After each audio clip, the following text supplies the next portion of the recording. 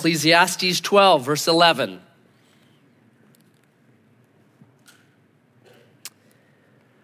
The words of the wise are like goads, and like nails firmly fixed are the collected sayings. They are given by one shepherd. My son, beware of anything beyond these.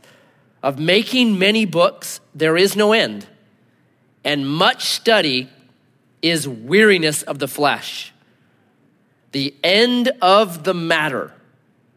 All has been heard. Fear God and keep his commandments.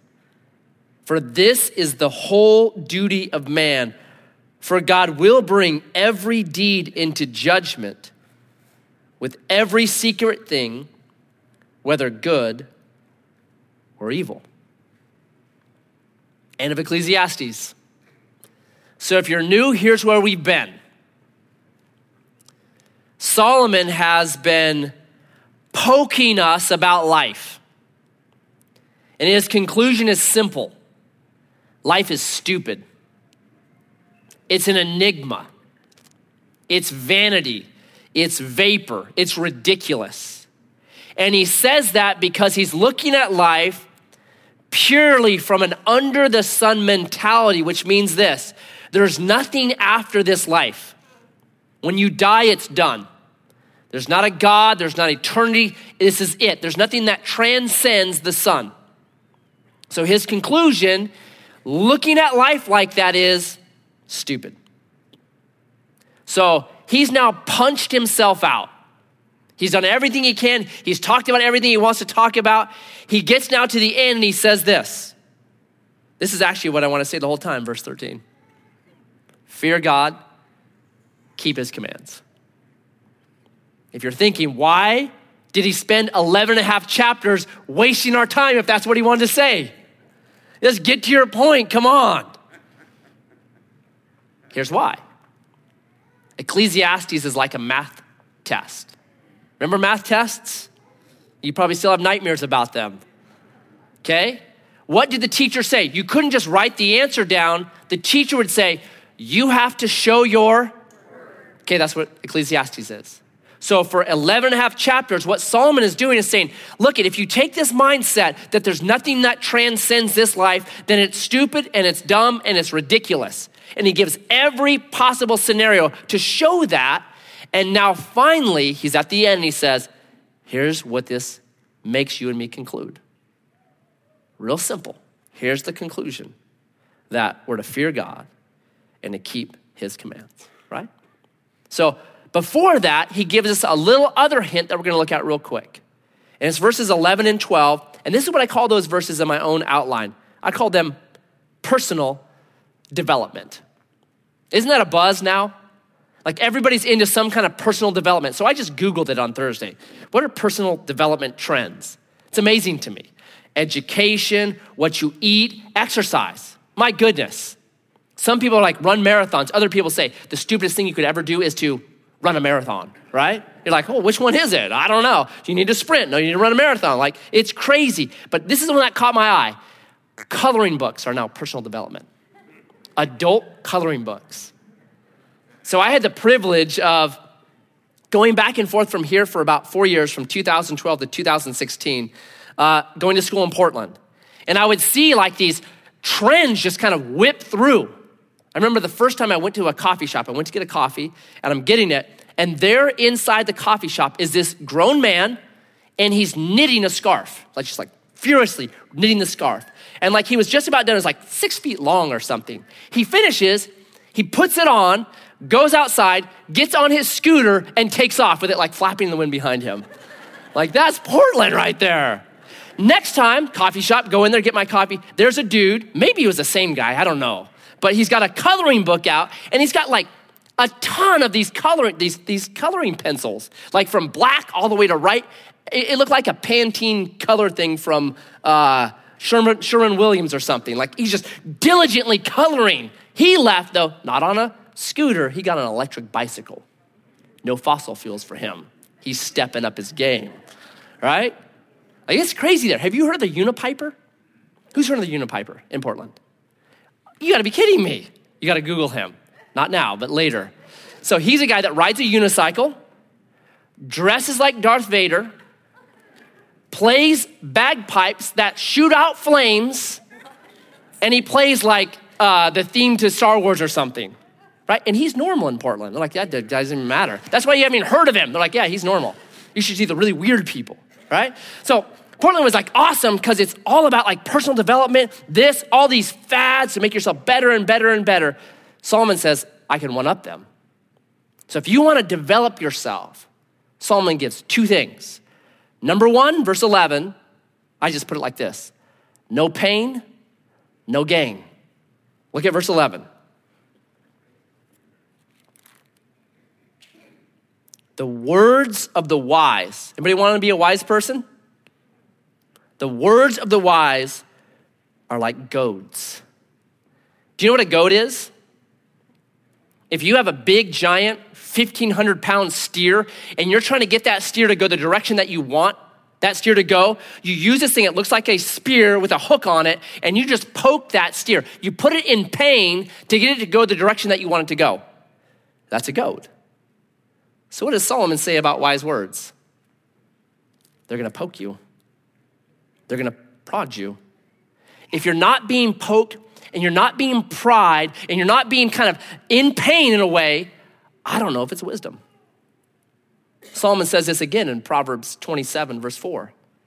He says, faithful are the wounds of a friend, but deceitful are the kisses of an enemy. That a really good friend that loves you and wants you to grow in wisdom, sometimes they're gonna poke you and wound you. In fact, Paul puts it like this in 2 Corinthians 2, verse 4. He had written to the church at Corinth, 1 Corinthians, which was a painful letter. And then reflecting on that, he says this: I told you hard things, and it's the proof that I love you. 2 Corinthians chapter 2, verse 4. These other people are telling you, oh, it's all good, it's all good. I told you hard things because what matters to me is not how you feel about me liking me. What matters is how you're doing. And that was more important to me. So I was willing to tell you difficult things because I love you. I think I can prove that. It didn't work out in first service. I'll try this one. So let's imagine that you meet someone in this service and you're out back eating a cracker or whatever, eating something, and you realize that the person's zipper is down. Who here would tell that person, bro, your zipper's down? Raise your hand. Man, you guys are the same way. You guys are awesome. You ruined my illustration. Goodness. So the illustration was supposed to be no one raises their hand. And then I say, okay, if it's your spouse, do you tell them? Who would tell your spouse?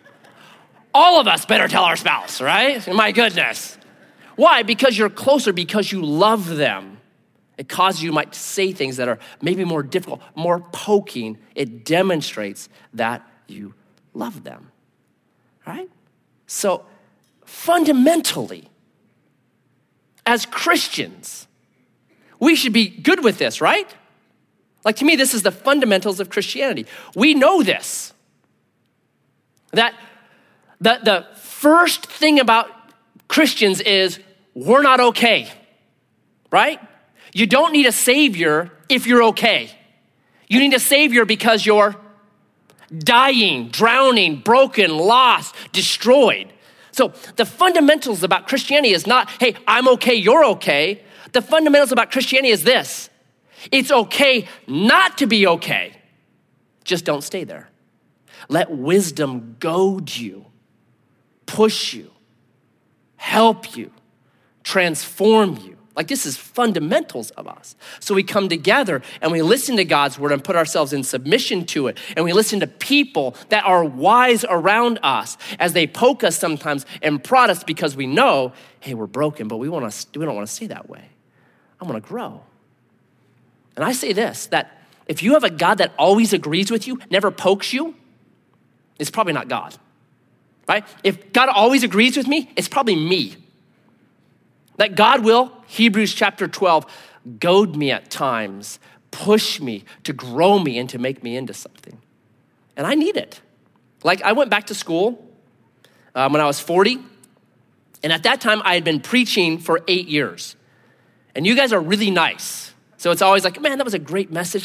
Thank you. Oh, that was awesome, right? So I'm used to that for 8 years, hearing that, well, about 100 times a year. I preach Sundays and Wednesdays. So all the time, I go up to school, my second class, it's a hermeneutics class. The professor literally said this to me, dude, that's tired. You got to get better than that. I was like, ow. And at first I just want to say, no, you're tired, man. You're a professor because you can't be a pastor. That's what you're doing. But I had to listen and be like, wow, man, that was the best thing someone ever said to me, because it poked me in a good, healthy, biblical way. We need it. No pain, no gain. Embrace words that sometimes you might want to defend yourself against. Instead say, no, if it's going to be wisdom, it'll poke me. It'll poke me. And I bet if you think through your life, the great things that you've learned or earned came with some pain, because that's the way it works. No pain, no gain.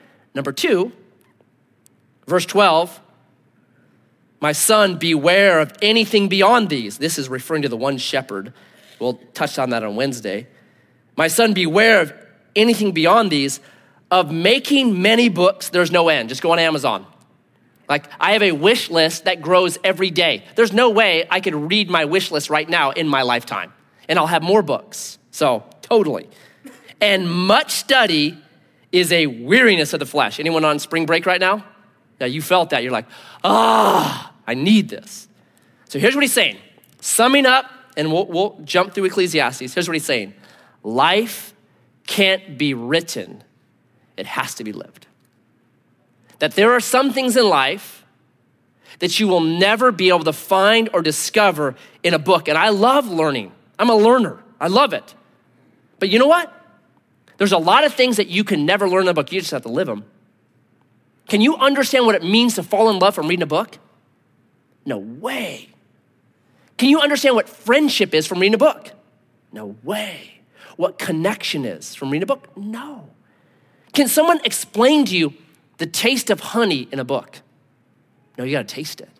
Can someone explain to you the absolute best flavor in the world of dark chocolate in a book? No way. Can you take a correspondence course on swimming? Can you be like, I got my degree, dude, I'm going swimming. Good luck with that, okay, right?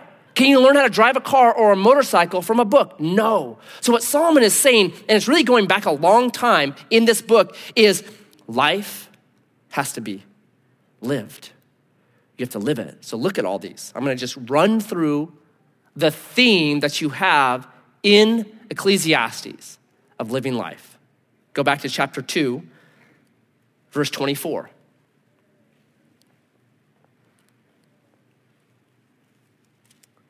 There is nothing better. That's putting it pretty high. There's nothing better for a person than that he should eat and drink and find enjoyment in his work. This also I saw is from the hand of God. Chapter 3, verse 13. Back up to 12. I perceive that there is nothing better for them than to be joyful and do good as long as they live. Also, that everyone should eat and drink and take pleasure in his work. This is God's gift to man. Chapter 5, verse 18. Behold, what I have seen to be good and fitting is to eat and drink and find enjoyment in your work with which one toils under the sun, the few days of his life that God has given to him, for this is his lot. Chapter 8, verse 15. I commend joy, for man has nothing better under the sun but to eat and drink and be joyful, for this will go with him in his toil through the days of his life that God has given to him under the sun. Chapter 9, verse 7.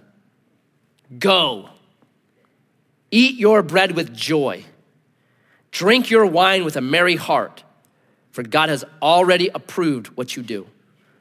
Let your garments be always white. Let not oil be lacking on your head. Enjoy life with the wife whom you love all the days of your vain life that he has given to you under the sun. Do you see a theme? Live life. Live life. It might be an enigma. You might not be able to figure out a lot of things. Live life. That too much of life is spent either regretting past stuff we've done or worrying about the future that we can't control. That's Ecclesiastes. And so Solomon over and over says, here's the key. Just live life right now. Just live life right now. Go have a meal with good friends. Laugh, cry, talk, tell great stories. Do that. Live life. Enjoy it. And I think one of the keys that helps you and me, and Solomon says it over and over, is this. He keeps saying it's a gift from God. It's a gift from God. It's a gift from God. It's a gift from God. One of the keys to actually enjoying life is gratefulness. Like, I think a discipline for believers should be every Monday morning you spend 10 minutes writing a thank you letter to God. Jesus, thanks for the life you've given me. Thanks for the health that I have. Thanks for the roof over my head. Thank you for food in my belly. Thank you for the kids that I have. Whatever it is, you start making your list for 10 minutes. Because here's what science has proven today. Ungrateful people are unhappy people. Grateful people are happy people. We sometimes want to mix it up. Like, the reason I'm unhappy is because I don't have some stuff or whatever it is. No way. It is literally, if you make the mindset of being a thankful, grateful people, something switches in your brain where you are happy. It's proven. I have this book I'm reading right now. It's called The Happiness Hypothesis. One of those amazing books I've read. It's so incredible. It says that. Like, there are things, I'm going to be thankful. I'm going to enjoy the life God has given me today. I'm going to simply enjoy a good meal with friends and laugh until something that's not air comes out of my nose. That's what I'm going to do. Right? Life has to be lived. That's your personal development. No pain, no gain. And enjoy your life. Quit worrying about your personal development, all this stuff that keeps you from just living in the present right now. Right? Don't regret your past. Don't worry about the future. You can't control it. Have a great meal with friends. Right? Now he gets to his payoff. And it's two things. Fear God, keep his commands. What does it mean to fear God? Like, we all have fears, right? You guys afraid of anything? You're afraid of public speaking? Would you like to have my job? Because I'll give it to you right now. Here you go. If you'd have told me 20 years ago I'd be doing this, speaking 4 times a week to a couple thousand people, I would have rebuked you as Satan. Get thee behind me. There's no way, right? I didn't want to, this was a fear of mine. We have fears. Fear of failure, fear of rejection, fear that your kids might grow up and maybe deny Jesus or go off and do drugs and be addicted. Like, there's all kinds of things that we're afraid of. Is that the idea? Is it that kind of thing like with God? That kind of fear we're supposed to have with God? Like, we're always a little tentative, always like, I hope he doesn't crush me today. Is that what fear of God means? No. So it'd be a whole Sunday to do this. But if you read the Bible carefully, what you find is fear of God is understanding God's place in the universe and our place in the universe. That's really what it is. It's an awe, it's a reverence, it's a comprehension of there is a God and I'm not him. It's really that simple. And when you do that, you start to take into account his nature and the kind of being that we serve as well, and you become really enamored with him.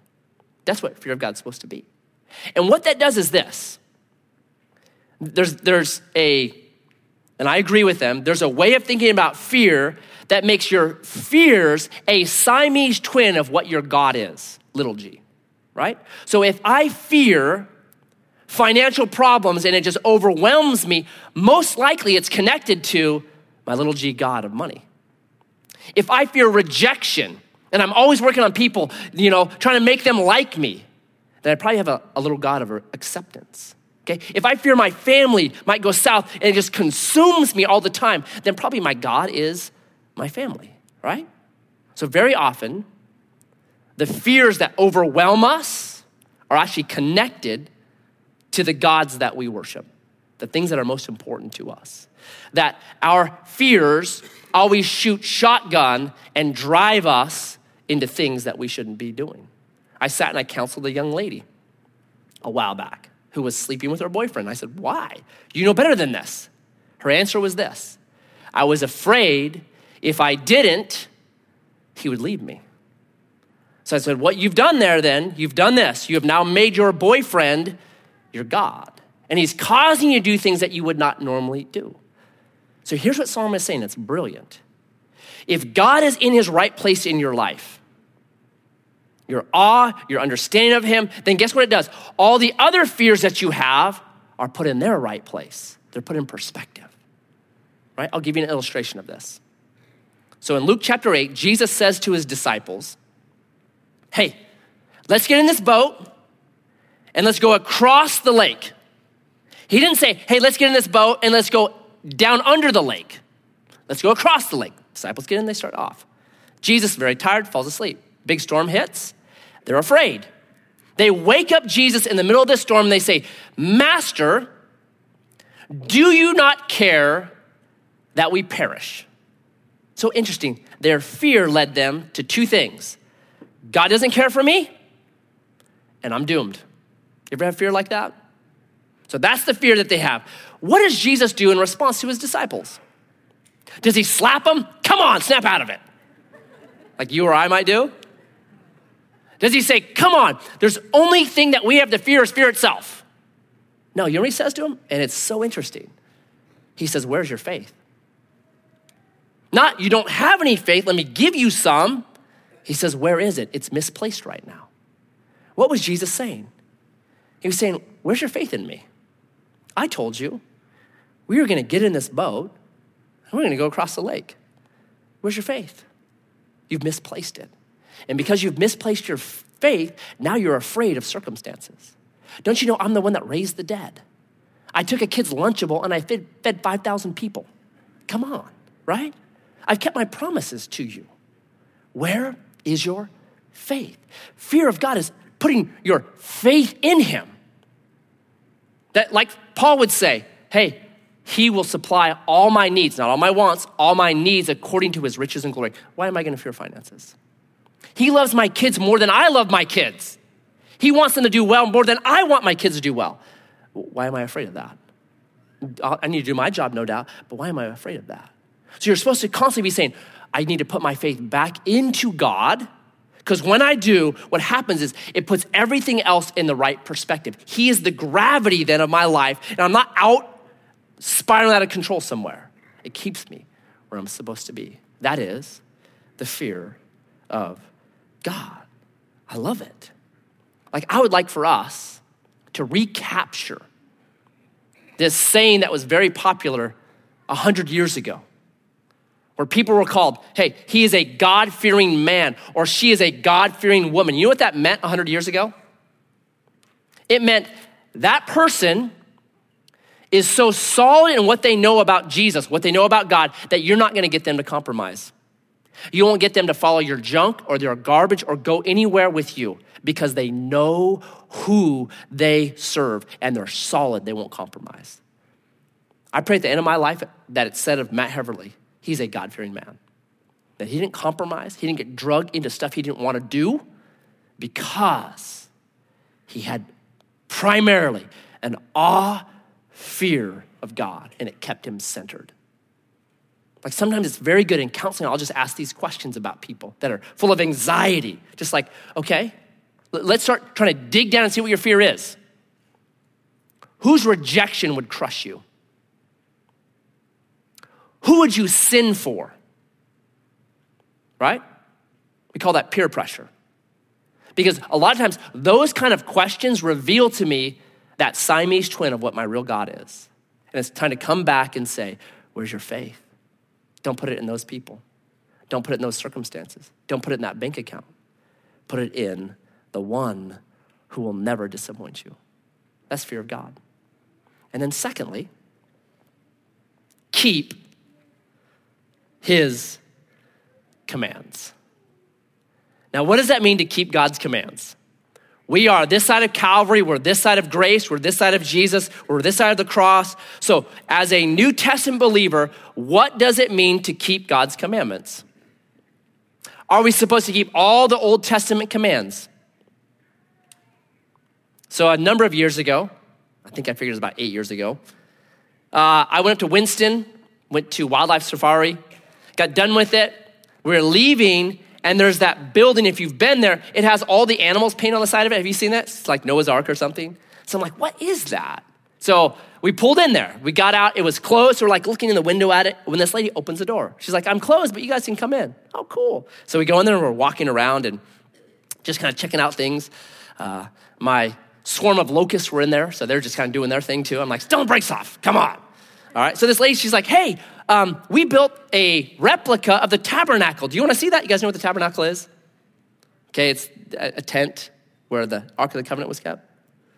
No? Okay, it's in the Bible. They made something in the Bible, all right? So they made this thing in the Bible, all right? So I'm like, yeah, I'd love to see that. So I go back there and there it is. And I'm like, oh, wow. So are you a believer in Jesus? She's like, yes, I am. I said, oh, that's so cool. You're in Winston here. What church do you go to? She's like, I don't know why she should we go to the Commandment Keeper Church. I said, oh, Commandment Keeper Church. I said, what does that mean? What tell me about that. She goes, we keep all the commandments of the Bible. Ah, like what? He goes, well, the food that we eat. We don't eat crab. We don't eat shrimp. We don't eat our steak medium rare. We don't eat bats. That's a tough one to keep there.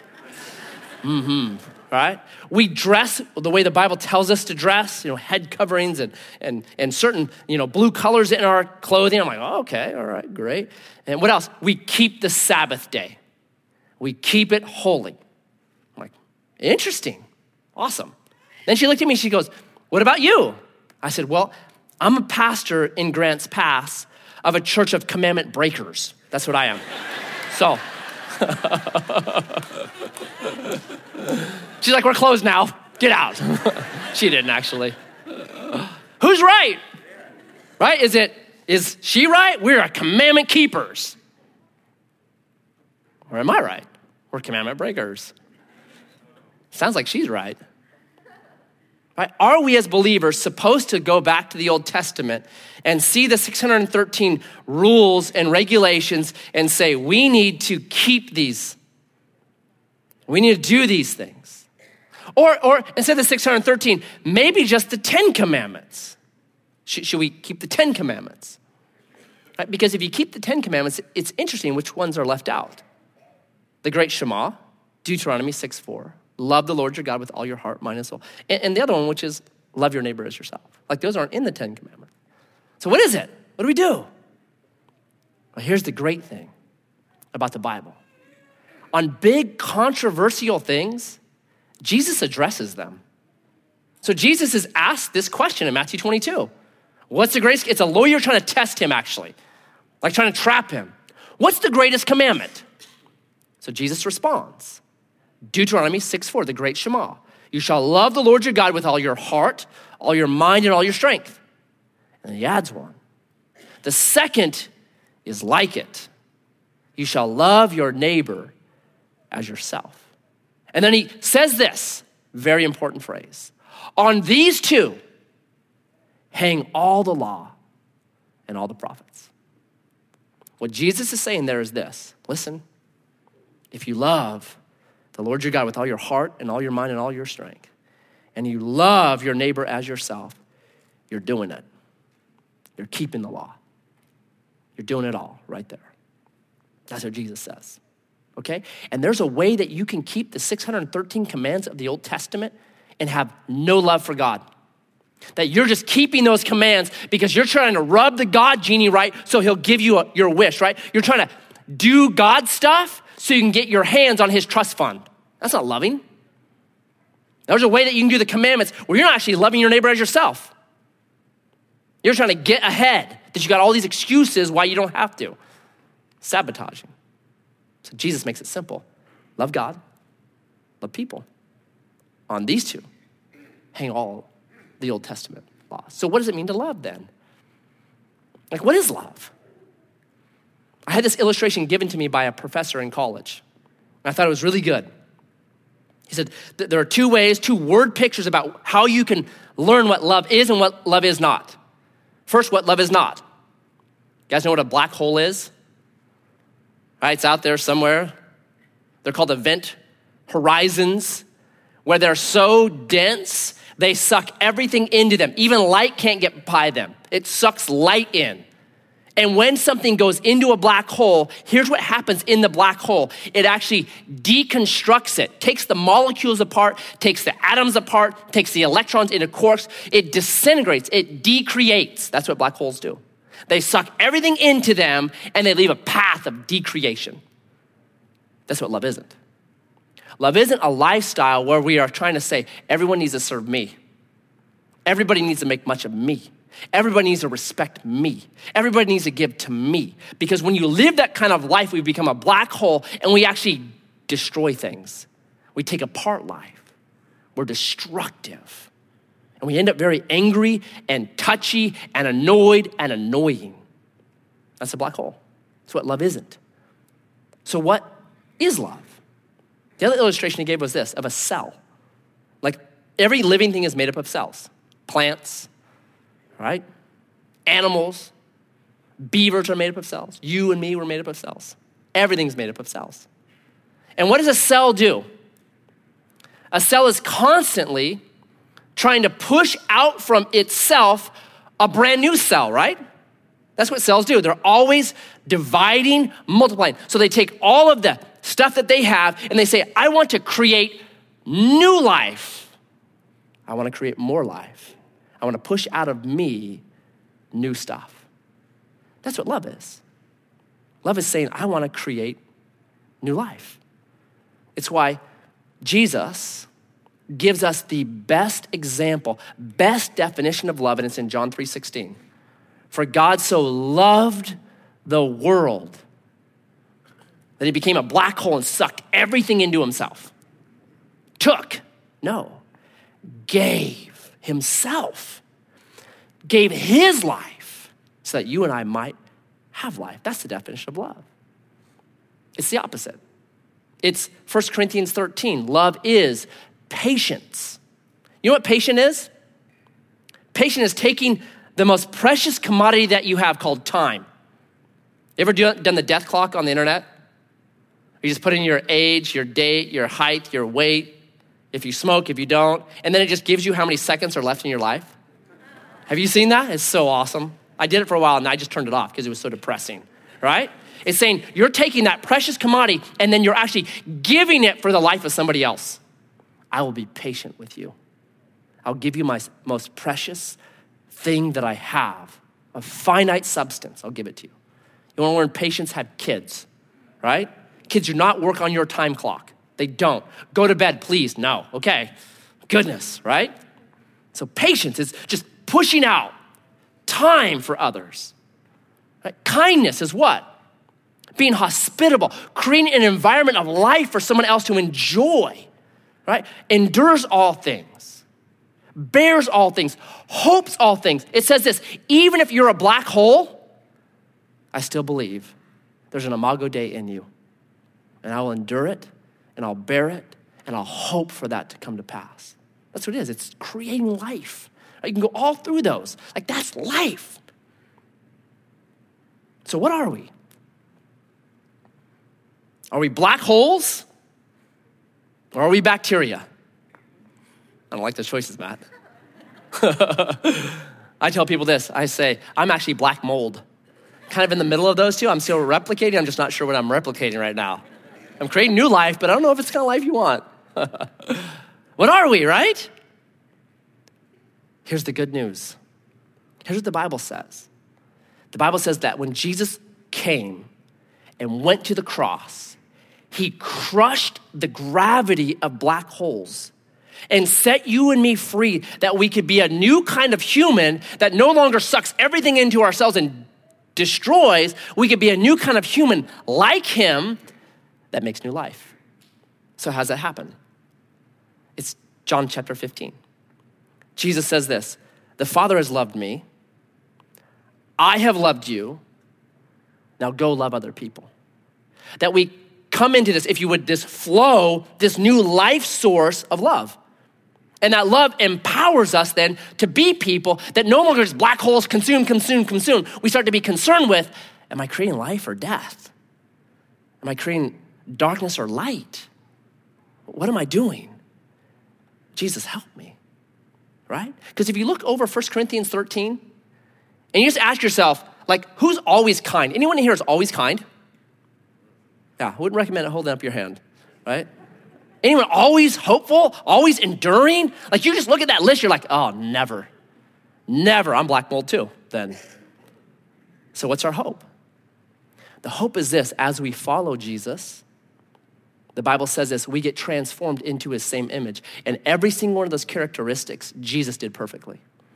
So as we follow him, as we come to him, as we confess to him, as we keep fear of God as our center, not letting anything else take us away from that fear, as we keep doing that, what happens is you and I are transformed into life creators.